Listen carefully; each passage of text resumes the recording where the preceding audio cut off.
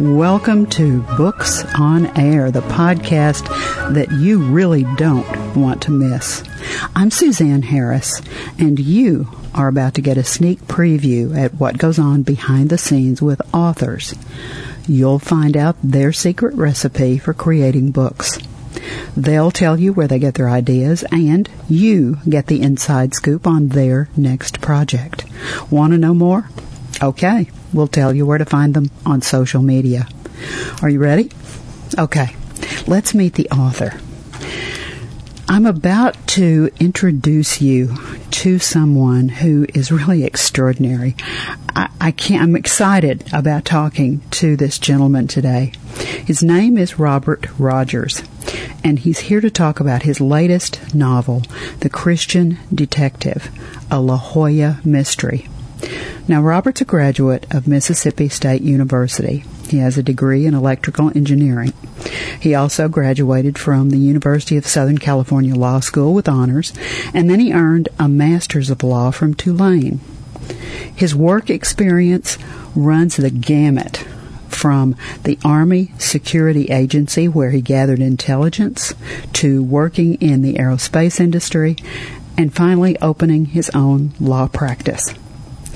Robert has been quoted as saying that he never met a creek or a river or a marshy swampland that he didn't want to explore, and those explorations have fed not only his imagination, but also his desire to write murder mysteries, suspense thrillers, mainstream dramas, adventure stories for young adults, as well as, believe it or not, children's books. Robert, you are a wonderful, creative soul, and it's such a pleasure to have you today on Books on Air. Thank you for joining me. Well, thank you. You know, I'm always interested in how authors get started. Most of them have some kind of backstory. Either there was a relative that was a writer, or there was a teacher that recognized talent, or some seminal event happened in their life that they felt like they needed to write down and share with the world. Is there a story behind what made you start writing, Robert? When I was in high school, I was challenged to stay away from boredom. Kids have things to study, but those things aren't always enough to keep kids interested. So I began reading books. And one series of books I read that were really interesting were the Mark Twain books, adventure stories for young kids. So I loved those stories, and they kept me interested. Then I graduated into other paperback books, which were probably akin to murder mysteries. I don't remember them all. So in high school, I said, gee whiz, I think I want to be a writer when I get bigger. Well, I did. I got bigger and older, but I couldn't become a writer because when you start writing, you don't have a clue as to whether or not you're going to have any money or not. And if you want to get married and have a family and support your family, which is, in my opinion, the first obligation of a man, if you want to do that, you have to make a living. In order to make a living, you have to do some kind of work that somebody's willing to pay for. That's why I became an electrical engineer, because somebody said science is going to be a very important discipline in our society in the years to come. And it has been. And so I got into that. So began to work in the space industry, designing equipment to test components that went into guided missiles. But as I began to work, I realized that there really was solid employment and solid income, but it wasn't that big income that I was looking for. So I said, well, I better go to law school and get a profession that will enable me to make money by how hard I work and how good I am in what I do. Whereas in engineering, I just cranked out the test equipment. I wasn't going to make any more money than they were paying me. But as a lawyer, you see, if you work fast and you do a good job, you make more money. So I opened my law practice, and because I was fast, I was able to make a pretty good living. And one day, finally, somebody asked me if I wanted to work for an outfit that was lending money to high-risk borrowers. And I said yes. So because I work so fast, I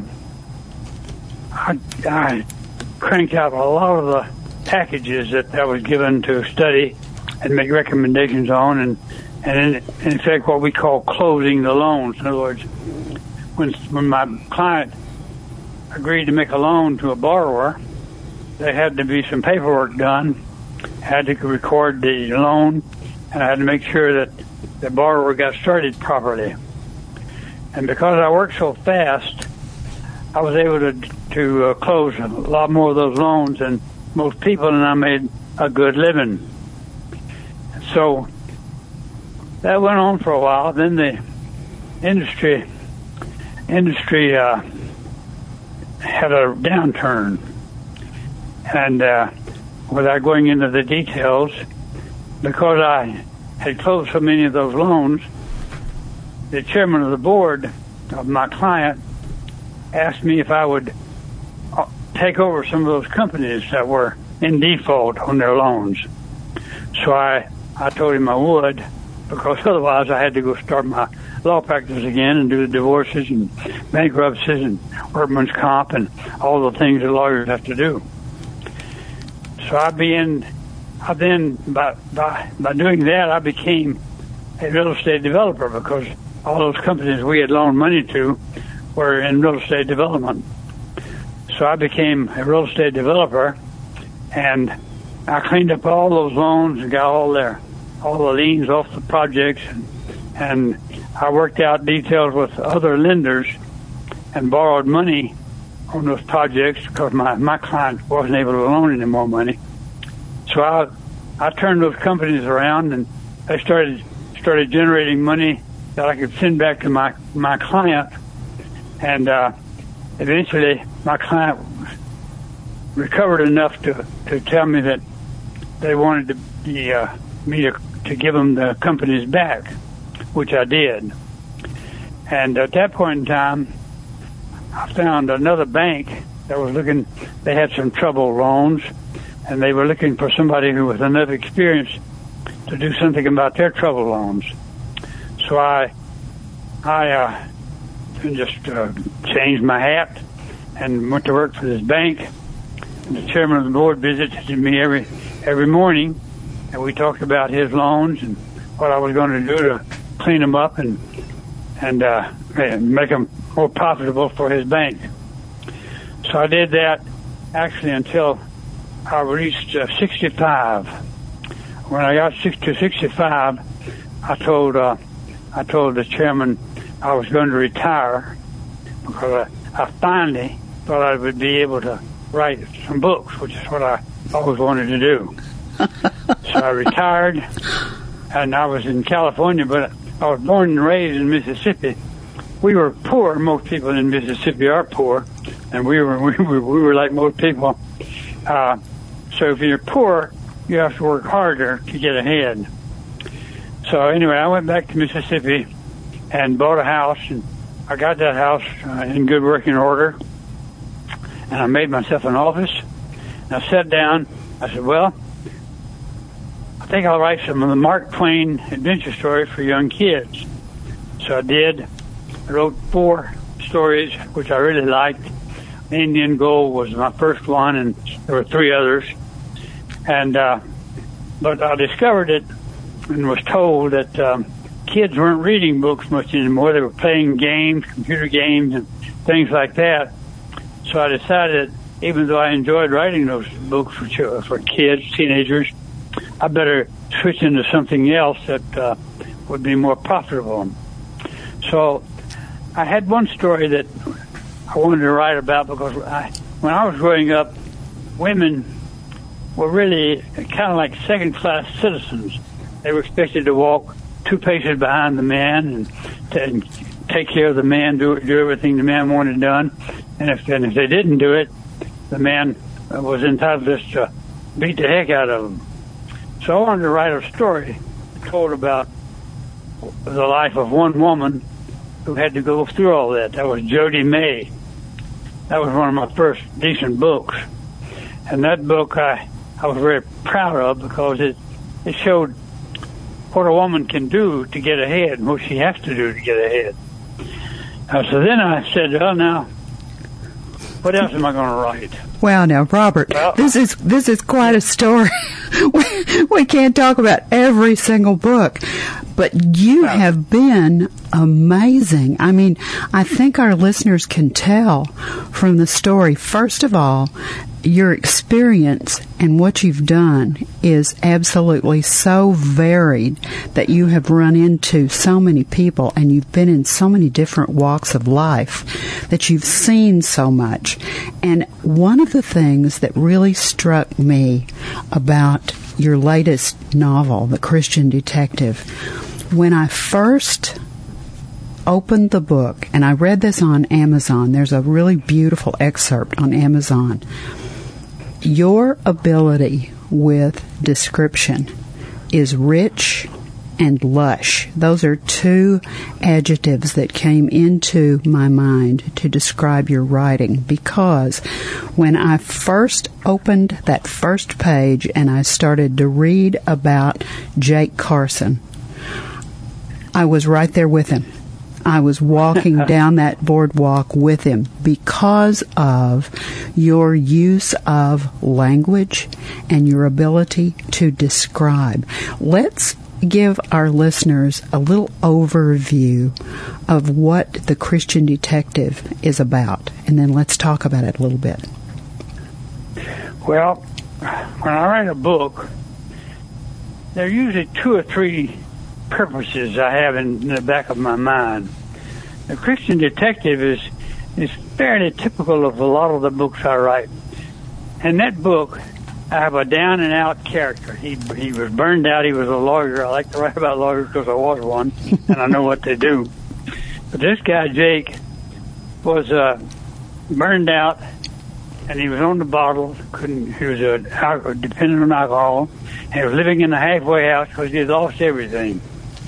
So I wanted to start with that character who was down and out on his backside, and I wanted to give him a chance to right himself and drag himself out of the rut and become a decent citizen again. So I had Jake's alcohol. Well, he stumbled on a street preacher one day, and the street preacher gave him a Bible. Christianity is the foundation for our Western culture, and all of the teachings in the Bible really can be distilled into the golden rule: do unto others as you would have them do unto you. And all our laws are under the golden rule. Anyway, Jake took that Bible and he found out that the woman he had loved was murdered. So he was motivated then to give up the Bible, and to try to do something to find out who murdered the woman he loved. But in order to do that, he had to give up drinking, and he had to rely on the Bible to give him the strength to pass up the bottle when he got under pressure. He wanted to get a drink. Well, he had to use the Bible, and there was a nun that helped him.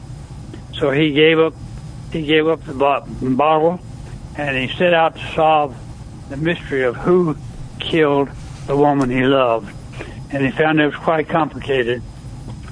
So, and he pulled himself out of his rut. And a lot of the books I write involve a character who's had some problem or other that knocked him on his backside, and he has to do something to right himself. And so I usually give them an opportunity to use their talents and wit to do that. And that's what I did in this book.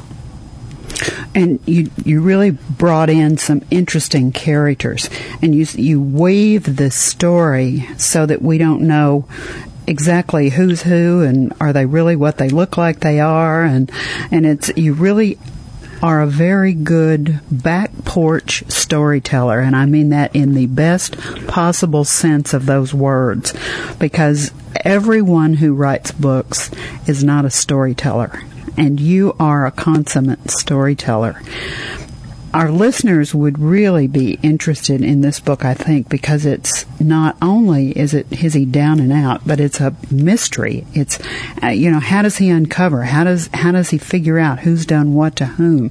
And this murder is sort of the linchpin. But then you have Brother Rasmussen, who's with the New Age Christian Mission, and all of these links keep coming back to him and what's his real involvement. Great job on story construction. I'm curious about your writing process, Robert. What happens? Do you sit down at a computer and start clicking on the keys and the movie starts in your head?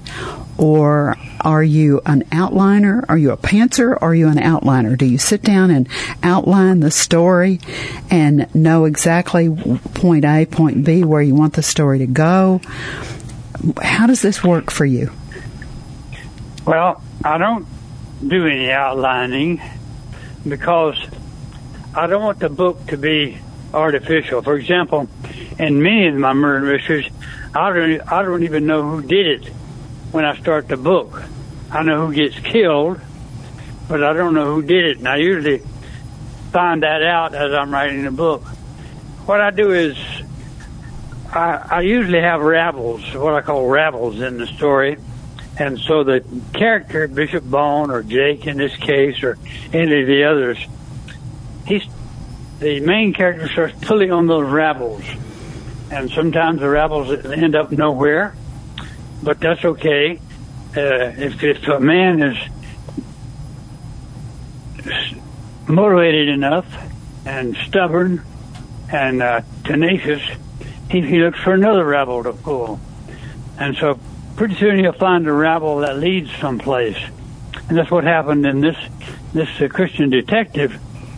Jake started pulling in rabbles, and lo and behold, the people who the rabbles led to didn't like him pulling those rabbles, so he almost gets killed himself.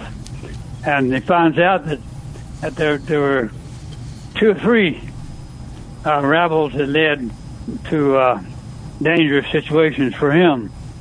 And this book was one of those books that had multiple bad guys, and he found them all eventually.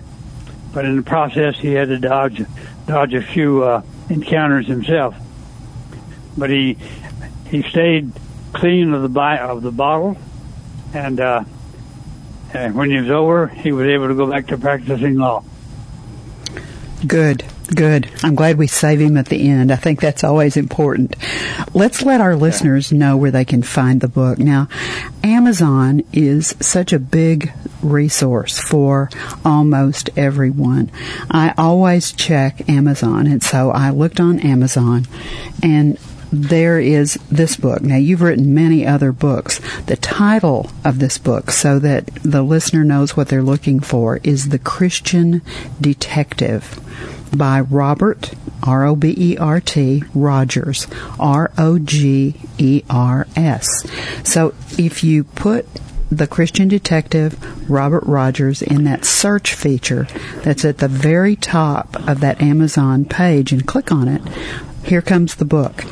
In the upper right-hand corner, there is a little prompt, I guess you could call it, that says, look inside. If the listener will click on that look inside feature, the book, and I'm using air quotes with my fingers, opens. And they can begin to read chapter 1. If they read the first page, they'll go over to buy this, because it just pulls you right into that book. It's available on Kindle, and it's available in paperback. Now, you also have a website. and I believe your books are available on your website. Is that right? That's correct, yes. Let's give them that website address so they can find it. RobertGRogers.com.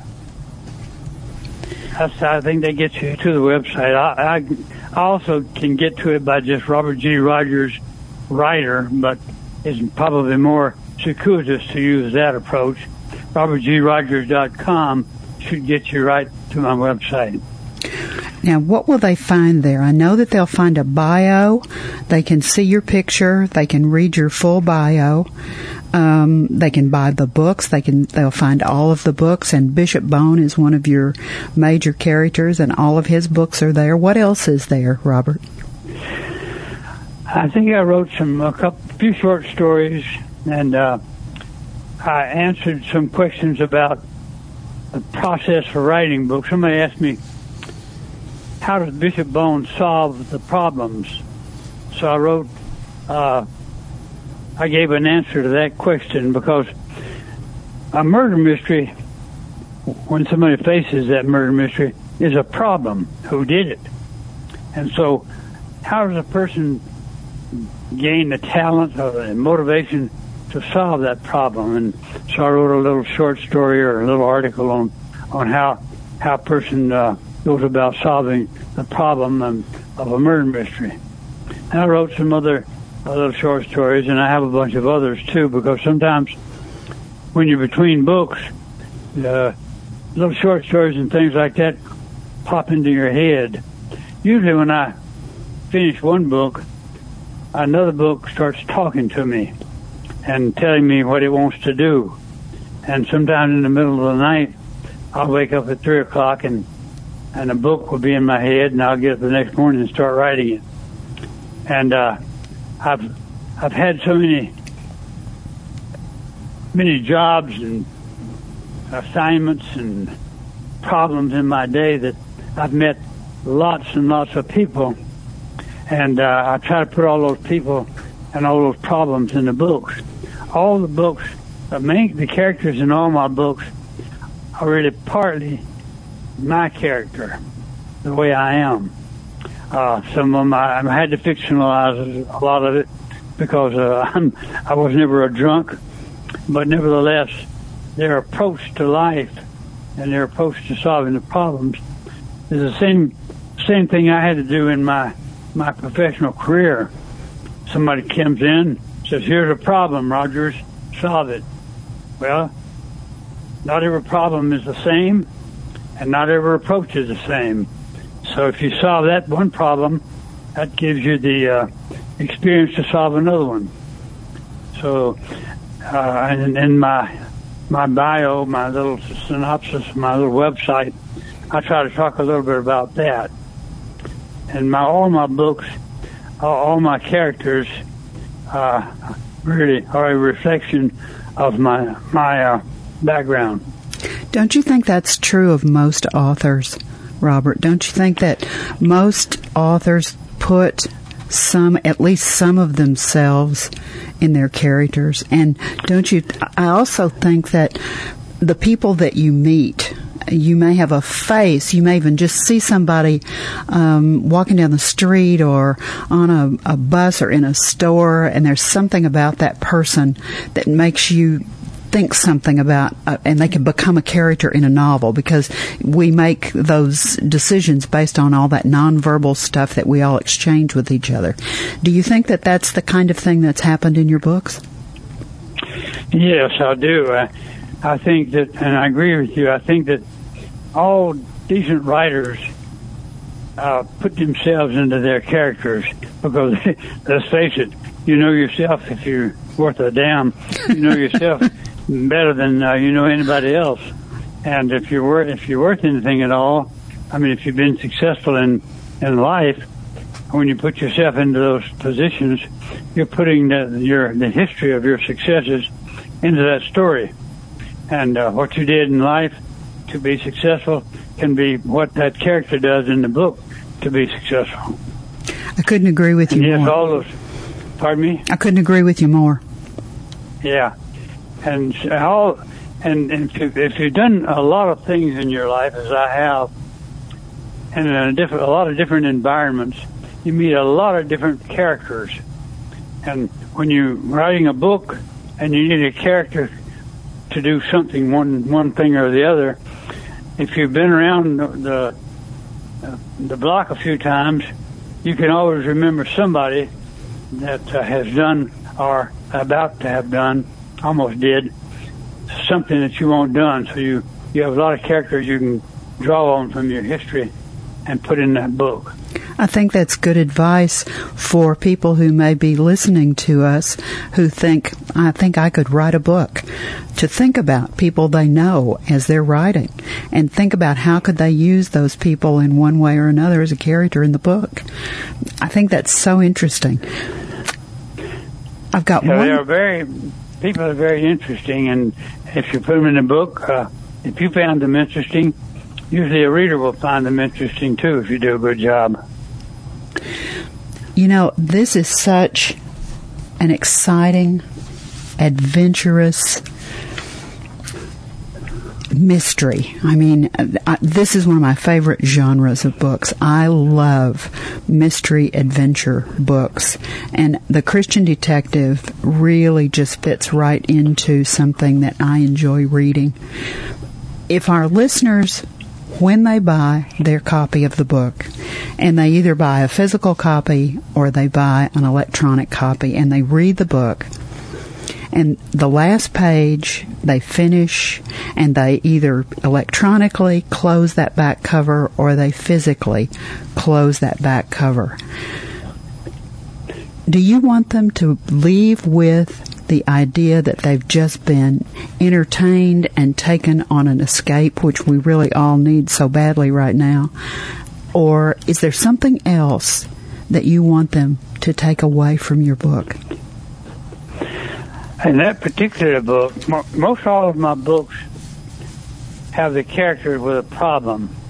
I want, when people finish reading my books, I want them to say, boy, I'm so pleased that character was able to solve his problem as well as the problem he was facing, the murder mystery. You see, Jake has overcome his problem. Well, I was pleased to do that because in our lives, most everybody has a problem. Sometimes they're not so bad that they become a drunk or a drug addict or anything like that. But sometimes people have a problem that holds them back from being a success. Well, when people read my books, I want them to think, boy, that guy overcame his problems and was a success.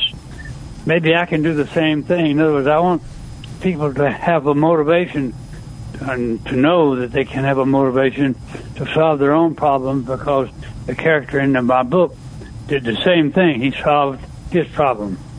So I want them to be entertained, but at the same time, I want them to feel that my character solves his problem, and therefore they can solve theirs.